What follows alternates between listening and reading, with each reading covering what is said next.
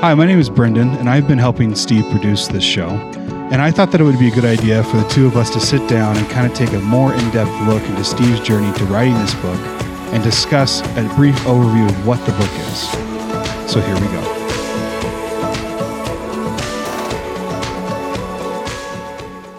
So I think it would be good for our listeners to know, why did you start all this? Yeah. Where did it come from? So I was facing graduation from Bible college. I graduated with a major in Bible and preaching, and I was looking for a job. My fiance at the time, who's now my wife, she had one more year of college, and I just needed work for a year. And I stumbled somewhat by accident into hospital chaplaincy, the local teaching hospital, University of Tennessee Hospital. It was the only level 1 trauma center in the area.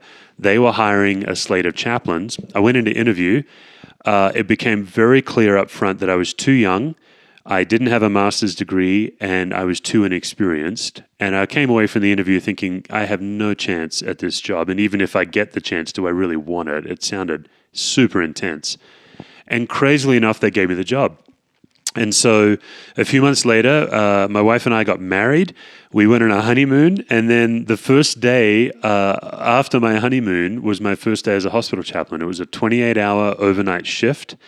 So if you've ever seen those hospital dramas on TV, a doctor or a medical student becomes a medical resident, and a ministry student becomes a chaplain resident. And that's what I did. So if that's what you did, then where did this whole anxiety thing come into play? Right. So I'm 24 years of age, and the whole model of training, it's known as clinical pastoral education. There's probably several ministry students who have done that themselves. And the whole exercise is they refuse to tell you what to do. So, for example, within the first couple of hours of being a chaplain, we're touring the hospital, and one of my beepers goes off. This is back in the day when everyone had pagers. And I remember turning to my supervisor because I had several beepers on my body because I was the overnight guy. And I'm like, hey, what's the blue beeper for? Because the blue beeper was going off. And he said, oh, that's the code team. That means someone's heart has stopped in the hospital, and chaplain's on the code team. And he said, you got to go. And I had no idea, what am I going to do? So I said, well, what do I do now? And he said, well, it's going to be interesting to find out, isn't it? And I couldn't believe it, no training at all. So then I said, well, what if I make a mistake? And he got real serious, and he looked at me and he said, you're going to make hundreds of mistakes this year. Wow. And that was it. So I went in, and the whole process in this year of chaplaincy was you plunge in, you deal viscerally, leading people through grief and trauma, and then every morning for an hour and a half, you debrief with your group. And in that debrief, they help you figure out what's going on under the surface. What are some of the things in your own life that are getting in the way of being present with people in pain? So, for example, I'd only been a hospital chaplain a few weeks when anytime the emergency room beeper would go off, I'd run down to the emergency room and I'd start praying. And I'd say, God, please don't let it be my wife. And then I'd say, God, please don't let it be anyone I know. Because that's the worst. That person's coming through the double doors on the gurney. Their head is strapped to the gurney. There's an EMT on them, straddling them, giving them the CPR. And when you see a person like that, they're just staring up. They can't move, and they're wondering, am I going to make it? And so I just don't want that to be my wife. And so then as I get to the emergency room, and it's not my wife, and it's not anyone I know, then I prayed another prayer, and the prayer I prayed was, God, thank you that it's not my wife. It's not anyone I know. And it took me a while to realize that prayer is very similar to the prayer of the Pharisee in Luke chapter 18, when he says, thank you, God, that I'm not like that person. And I realized in that moment and through this experience, I cannot be fully present to people when I'm celebrating that I'm not them. And if I keep staying at that prayer, I'm never going to be an effective chaplain. So what you have to do is you have to notice and name your fears, your internal triggers, the kinds of people that make you mad, all the different things that are bubbling under the surface of all of us. And you have to be able to bring it to the surface and name it and try to move through it. And fast forward 20 plus years, I've been in all kinds of leadership situations since that chaplaincy experience. I mean, chaplaincy was like a baptism of fire. What really surprised me is everything I learned in chaplaincy is the same in leadership. You have the same triggers, the same anxieties, you have the same judgment of people, the same things that block you from being fully present to people that really hinder leadership. I want to jump back real quick back to the chaplaincy thing. What type of anxiety did you experience when that was going on? Right. And I'm assuming that didn't stop right away. You're talking about this class that you went through and how it helped you kind of navigate that. But I'm guessing you had the anxiety for those situations probably more often than not. Is that correct? That's right. Yeah, that's exactly right. Yeah, when you're a chaplain, you're in these situations easily multiple times a week, sometimes multiple times a day. Like some of the worst shifts were when you're doing these marathon 28-hour shifts and there's multiple deaths and multiple bad news. So for sure, in the early days, I would say I wasn't even aware that I was anxious. All I knew is I felt this terrible thing, but I had no ability to name it, or I had no way to move through it. So looking back, I can tell you what I was feeling, but I couldn't at the time have told you what I was feeling. So yeah, I walk into that room and I'm feeling immense pressure to do something. If I'm the chaplain, I'm supposed to do something. And in this particular case, it was about a dozen family members, and it was just like it looked like a war scene. People were throwing up. People were headbutting walls. One lady was just punching anything she could. And I walk in, and I'm like, man, my job is to like calm these people down. Now, looking back now, or even after 3 months of chaplaincy, I would have learned my job is actually not to calm them down. My job is to calm myself down.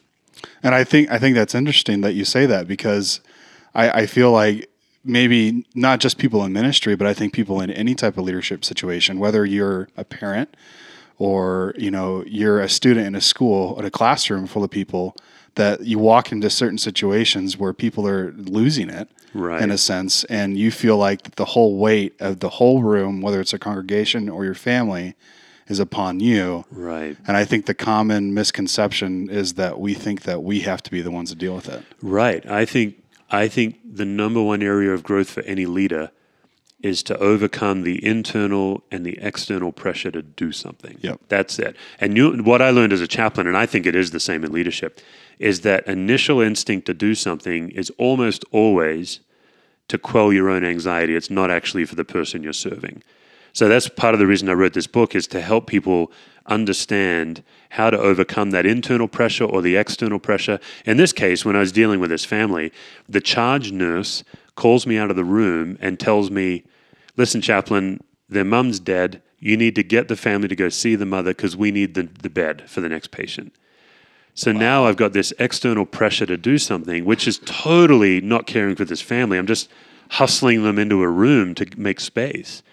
But because I didn't know any better, I couldn't manage. And what I learned about myself later that I didn't know at the time is I'm a chronic people pleaser. And so because I didn't know what to do and I was trying to please her, I ended up just doing what she said to do. And it was disastrous. So the chronic people pleaser thing that you just said. Yeah. So and I haven't had a chance to read the whole book yet because it's still in the editing phases, but you subjected your entire church staff, for the most part, including me as an intern, to going through this first year class where you basically told us why we suck and how to get better about ourselves. Well, yeah, that's not how I would word it, but sure. Well, I mean, that's what, yeah. But I think that the book, from my understanding, and just from being in the class that you had for your people who work there at the Discovery, is it's more about, it's more than just figuring out how to handle your anxiety. It's also figuring out why you act the way you act. Right. And how to not necessarily fix that, but how to be aware of it so that way you can make changes in those situations that you find yourselves in. Yeah, that's right. Yeah, it's not to fix it at all. It's to become as fully human as you can. Like that's the goal. So it's not that your anxiety goes away or all your weird quirks and triggers go away. It's that they no longer block you from being present to people and present to God. And it's just really flipping the power dynamic. The class you're referencing, it's a 9-month class that we invite staff to. It's an optional deal. And I don't know, we've had maybe... Was an option for the interns. That's true. Yeah, interns were required to do it. That's true. Anyway, the point is I found that it's a universal human experience. Mm-hmm. And that if you can notice and name the triggers in your own life, they no longer have as much power over you And you find this like whole other vista of life on the other side of it. I don't know if that was your experience at all. No, it definitely was. When I get asked by people who are looking at maybe a residency option at our church, what it's like, one of the first things I tell them is, well, you have to go through this leadership class, and it's really, really good. It's so good, in fact, that it put me in counseling. If that's a testament to it, I don't know what it is that I think it made me kind of take a look at myself and find out how much just baggage I was carrying around from past experiences and family experiences, and how that impacted the way that I interacted with people. Right. And came into situations with anxiety. And I think that what people are going to get from the book when it does come out is that there is more to it than just like what we were talking about, them just managing anxiety. It's also taking a look at yourself and finding out why you are the way you are. Right. Yeah, that's right. So half of the material is really focused on your own internal anxiety. So I mentioned that people pleasing, and another thing I learned about myself through chaplaincy is when I don't know what to do, the way I cover it is I look certain. So often, and people have told me this, people who I lead and people in my family, they'll say, you actually are not as certain as you sound when you say something. And I'll be like, oh, that's right. Yeah. Like I can sound more sure than I really am. And it's just me covering my insecurity. But until I was told that, I didn't know that it's how I show up. And it really has an impact on people. If I don't actually know, but I sound certain, they take it as like an edict. And then these poor people are now down this path that I may not even agree with in a week or two. So yeah, that's half of the material is learning to pay attention to your own internal triggers. And every one of us have, loosely, every one of us have somewhere between 30 and 70 different triggers that if you can name them, they no longer have power over you. But the other half of the material isn't just your own internal anxiety, it's group anxiety. It's learning how to pay attention to recurring relational patterns, like maybe between you and one other person, but also between all the people you lead. So, for example, if anyone who's listening leads a team of people, you may never have addressed it, but you could probably right now press pause on this and just think back to the last staff meeting you had or the last team meeting, and the same people are always quiet, and the same person always has the meeting after the meeting. They never speak up, and then the meeting's over and they have their own side meeting. It's almost always the same person that gets the last word. And so if you can learn to not just manage your own internal triggers, but start to pay attention to the way a group relates, holy smokes, does that change your leadership. It's like a game changer. So that's the other half of the book is group anxiety, relational patterns that make you stuck. What happens when you try to fix a relationship and your attempted solution makes it worse? We cover all of that in the book. Can you expand on that last one there? The one you just mentioned about family relationships. Was that family relationship? It's any relationship. Yeah. If you're in a recurring relational pattern and it's driving you crazy, and so you try to do something about it, half of the time or more, your attempted solution is actually going to make the pattern worse.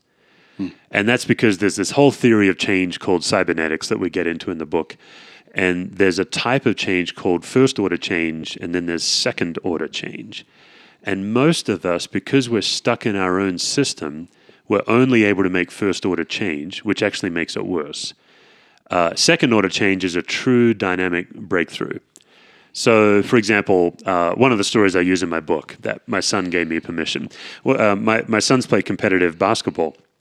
And one of my boys came home from practice one day and he's all mad. And he's like, man, William won't pass the ball to me. And then we said, well, what do you do about it? And he says, well, then I don't pass the ball to William. Mm-hmm. And so if we just stop right there, the problem is that William won't pass the ball. Mm-hmm. My son's attempted solution to the problem is to not pass the ball to William. Now, you already know that only made it worse. Yeah. Right. And so now the more that my son withholds the ball from William, the more William's going to withhold the ball from my son. And now the problem is entrenched. Mm-hmm. And that's when we get stuck. Mm-hmm. So everyone has problems. Problems are completely normal. Problems in relationships are completely normal. This book and my material will not stop you from having problems. Yeah. what it does is it stops you from getting stuck in problems. And so you can move through them. So we applied a second order change to my son.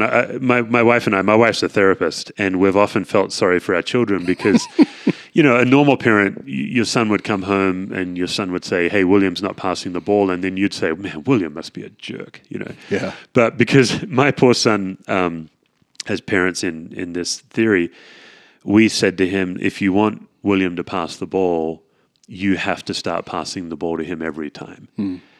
And he got anxious. He's like, that's not fair. It's I'm rewarding him as a ball hog. And so our job as a leader is to be a non-anxious presence when he's getting anxious. And we said, you know what? If you actually, when you have the ball, don't even pass to anyone else on your team. Just pass to William. Even if Caden's open, wait until William's open. Pass to William 6 times in a row. It'll change everything. And sure enough, not because my son agreed with it, he actually thought we were nuts. But he is unfailingly courteous and respectful to his parents. So he tried it. And in one game, the whole cycle broke. And what I think is powerful about this is a fairly innocuous example. It's a couple of kids on a basketball team. But I use it in the book because it never involved the coach. It never involved everyone else in the system, the rest of the team.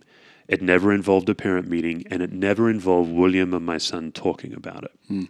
In fact, if they had sat down to talk about it, it almost for sure would have made it worse. So are you saying don't talk about it? Is that what you're saying? No. I'm just saying that our own attempted solutions tend to make it chronic. And so you generally have to look at it what's known as a systemic level. You have to be able to, you have to learn how to map out the pattern. And then there's some tricks we have in the book called reversals and paradoxes that you can apply that will actually break the pattern. So what...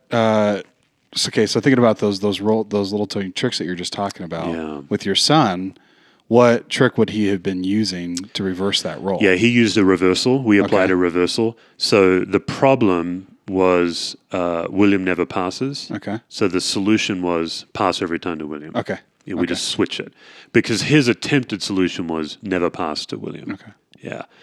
Yeah, and I've done this. So for example, if you're a leader of a team, right now you can start looking at your team and you can say to yourself, who on my team never speaks up unless I call on them? And at that point, once you've figured out who that person is, you now have a decision to make. Am I going to let them get away with that? But not only that, why are all of us letting them get away with that? No, and I don't mean let them get away with it like punish them. But your team is missing out because Mr. Quiet, we'll call him, or Miss Quiet, isn't contributing, and Mr. Know-It-All is always talking. Now, what if as a leader, instead of being as concerned with the agenda, you became as concerned with the way your team relates to each other? That's a game changer. That brings health. That doesn't just help Miss Quiet, it also helps Mr. Know-It-All. And the way you apply that solution, if your team is somewhat healthy, is you bring everyone in on it. You don't just secretly do these little manipulative things. You'd actually at the next team meeting say, hey, I've noticed this pattern and I think it's time we changed it. We don't hear from you very much, Beth. Like, why is it that you are never comfortable speaking up unless we ask you? And if she's feeling safe and feels like you're a safe person, she might actually tell you. And it might be something like, listen, I'm a slow processor and you guys move so fast. I need time and then I'm ready to talk. Or she might tell you, 3 meetings ago I suggested this idea and you guys made fun of me. Or whatever it is. But if you can lead on that gear, it's a whole other gear. And most leaders, particularly type A leaders, who are so driven by results, they don't tend to pay attention to this. Yeah. Do you think that type of suggestion for a leader, if they are in that situation, they need to go talk to somebody about it, would you say that somebody is less likely to listen to what you have to say as a leader if there's not some type of vulnerability coming from you? Yeah, it's actually one of the things that haunts me about my material, that this book and even this podcast, is we share these tools, and in the wrong hands, it's like a power tool. Explain that. What do you mean by They that? can cause damage in the wrong hand. A power tool like a chainsaw can do a lot of good or a lot of harm depending on who's managing the tool. Okay. So yes, if you're a leader and you're not a self-aware person, if you're listening to this and you're more interested in inflicting it on your team than dealing with your own self, you're going to damage your team. So, for example, in my case, I have leaders that work under me. I'm kind of the top of the food chain in our church. I'm the lead pastor. But I have several leaders, including yourself, who have full permission to speak into my life. I've got a leader who's worked for me for years, and she'll often say to me, she'll be like, hey, so you have this tendency to kind of say something and it sounds like it's a core conviction of yours, but then 3 weeks later you forgot about it. So I'm about to go put all this time into this thing you said. Are you still interested in it? And if my ego was out of control or if I felt threatened, I'd punish her for that honesty. But it's actually very helpful for our team, for her to lead me as much as I'm leading her. So yeah, I would say, boy, if you're a leader and you're hearing this stuff and you can't wait to inflict it on your people, man, first take your own pulse. First work on yourself. And by first, I mean for months, not like for an hour. Yeah. So what you're saying is, if you're going to read this as a leader, specifically a church leader, or just any organization, any organizational leader, any parent, you should not try to do this right away with the people in your life until you've got somewhat of a handle on yourself and are able to go to these people and say, hey, I've been reading this material, I've been working on this stuff, and this is why I've been doing stuff in the past, and here's some of my faults, and let me be vulnerable with you about that. I would even say, tell me some of my faults. Okay, tell me some of my faults. So no, you wouldn't have to necessarily read it ahead of time. Like, you can absolutely, in fact, I wrote this book for a team to go through together. Okay. It's just one of those books that you're going to get more out of it with dialogue than just reading. Okay. That's why this book started as a class, and then it became a book. And part of my concern in writing it as a book is I think the power of this material is in dialogue. I think there's no problem with a leader reading it along with their team. The problem would be if the leader is saying, my team needs this, and is not being an equal, where the team can't speak into the leader's life. I think that's where it would get really dangerous, particularly if a leader's a narcissist. Yeah. There are some pathologies that the leader shouldn't be leading this. And of course, if you are a narcissist, you generally don't know that, so you need someone else to decide. And then I would just say, since we're doing some disclaimers, there are some people, and maybe you're one of them as a listener, you've had significant trauma in your life.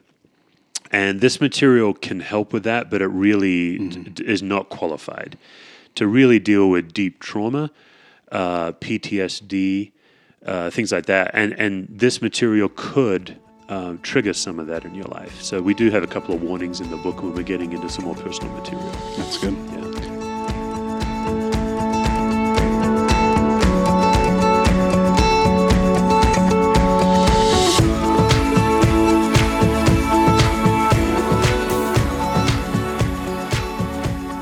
So I know one of the chapters, and I just looked at it here, is that you've got something about genograms. Is that right? Yeah. How does that separate type of looking at the way people act the way they act, how does that play into the book? Yeah. So the book is loosely divided in half: your own internal triggers, and then learning how to pay attention to group anxiety, family systems theory, and a theory of what's known as cybernetics.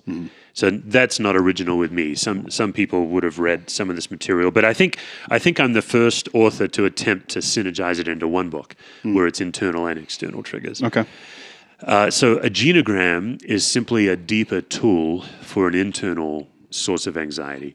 So we begin with just some very simple tools. We have a whole chapter on sources of internal anxiety. And for example, one source would be judgment. And in the book, we actually ask you to get out a piece of paper or open your computer and take time and write down the kinds of people you judge. Because you cannot judge someone and be present to them at the same time. Wow. You have to choose. Another source of internal anxiety is cynicism. You can't be present to your own cynicism and another person at the same time. It's not possible. And what tends to happen is we get cynical or we get judgmental, but if we don't examine it, we don't realize the distance it causes. So I'll give you an example on judgment, and it comes out of the book and it comes out of chaplaincy. I had to go to the emergency room because a mother was on carpool she'd seatbelted herself, but she didn't seatbelt any of the kids in the car. Oh, man. Yeah. She was in an accident. Every kid ejected out. Every kid was out through windows. It was awful.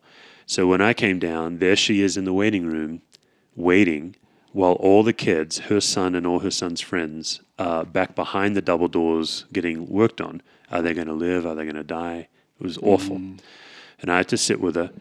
And in my family, this sounds crazy, but in my family, not wearing a seatbelt is like 3 steps lower than murder. It's just, if you're in the Cuss family, you just wear a seatbelt. It was not even an option. And I didn't realize until that moment that I'm judging her for not strapping up these kids. Like, we're dealing with life and death, and here I am judging her about a stupid seatbelt. I didn't know that until I made my list of people I judge, and it's an embarrassingly long list. Wow. So that's a short tool. I mean, you can do that tool in an hour or two. And then as we go through the book, we go into deeper tools. Genograms is a deeper tool. There's a tool called a verbatim. We also go into the most personal tools of childhood vows and idols in our life. So we just kind of do a progression of tools. What's a childhood vow? Explain that, because some people might not be familiar with. Oh, I'm sure. Yeah. We learned about childhood vows in chaplaincy, but actually, where I felt the best teaching was a guy named Jim Harrington, and I referenced Jim in the book too. In fact, I with his permission, I used some of his material. Mm-hmm. A childhood vow is an agreement you make with yourself to either avoid pain or run toward pleasure. And it can take a while. Some vows, you know them. So even when we mention a childhood vow, some of our listeners right away, you'll be like, oh yeah, I made one of those. Like, for example, I could never please my mother. And so I vowed when I'm a mother, I will always, Yeah. And one of the ways you know it's a vow is you listen for superlative. If you say, I will always or I will never, that's often tied to a vow, and it's often tied to some kind of a wound in childhood. And so what happens is you make a vow to survive childhood, but then it's kind of like clothes that don't fit. You've grown, but the vow's now strangling you. It's keeping you back in that past, and you're not able to be free. So we do a thing in the book on how do you name and actually shed a childhood vow. It's quite a powerful time. Wow. Yeah. So I want to shift gears here, and you tend to ask the people that you interview the same questions. So now I'm going to do that to you. Yeah, great. So you've already kind of given some examples of ways that you've had mistakes happen with whether you're in chaplaincy or in ministry, and been vulnerable about those. But what is one way that you feel your anxiety? Is it your racing heart? Is it your mind? What is it exactly for you? Yeah, right. Yeah. So for me, I first noticed anxiety in my mind. Okay. My solution to anxiety, when left unchecked, is think harder or worry more. And that's actually a way you can know you're anxious, is when you're just applying what we call more of the same. Yep. So if I've got a situation going on and I'm worried about it, I'm applying more of the same. I'm going to worry harder, and it never works. Mm-hmm. But so for me, it's in my mind. A couple of weeks ago, I was actually really anxious, and it was my heart. That was unusual for me. It's usually mental. And my signs for it, so I think once you've figured out where it starts physiologically, you got to have an intervention. Oh, yeah. So for me, my signs are 3. If I am in bed and it's the last thing I'm thinking about before I go to bed, and then when I wake up in the morning, it's the first thing I'm thinking, like I am thinking about it as I'm waking up, that's a sign I need an intervention. Sometimes, this hasn't happened as often lately, but there's times where I'll be visiting with my kids, and when they were younger, my wife would just come up to me and she'd say, "Where are you right now?"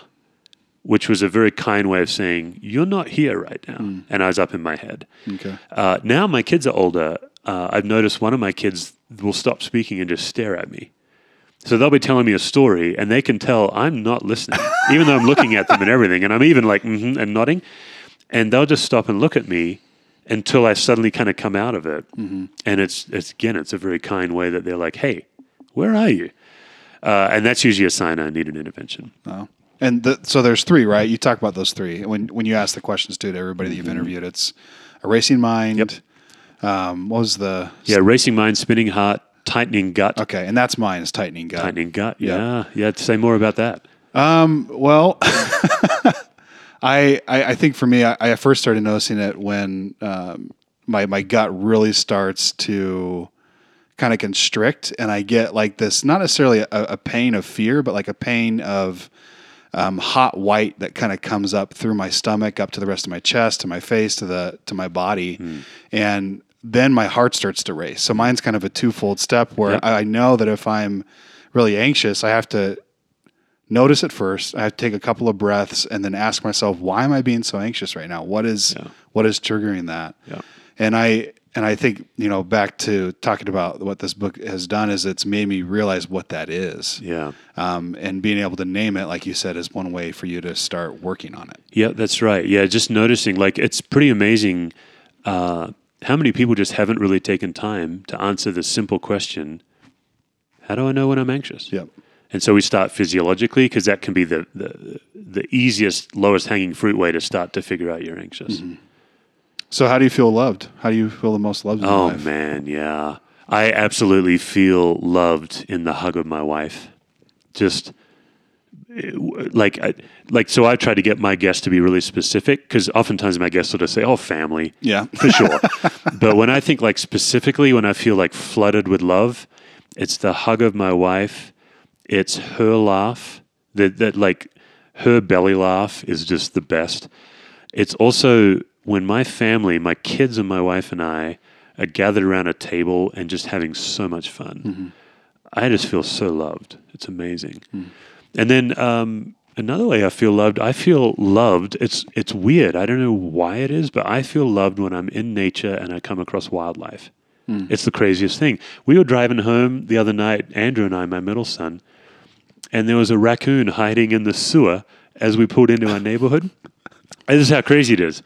And I pull over to look at the raccoon, and there's just this wash of love, not from the raccoon. It's like an act of worship for me. Wow. It's like I feel loved by God through that. That kind of ties into the last question I was going to ask you, which is, what do you do to help manage your anxiety, to get away from things when you need to? What do you do for fun? And it sounds like nature is one of those. Nature's a huge one. Yeah, I have a tool in the book where I encourage everybody to just make a list.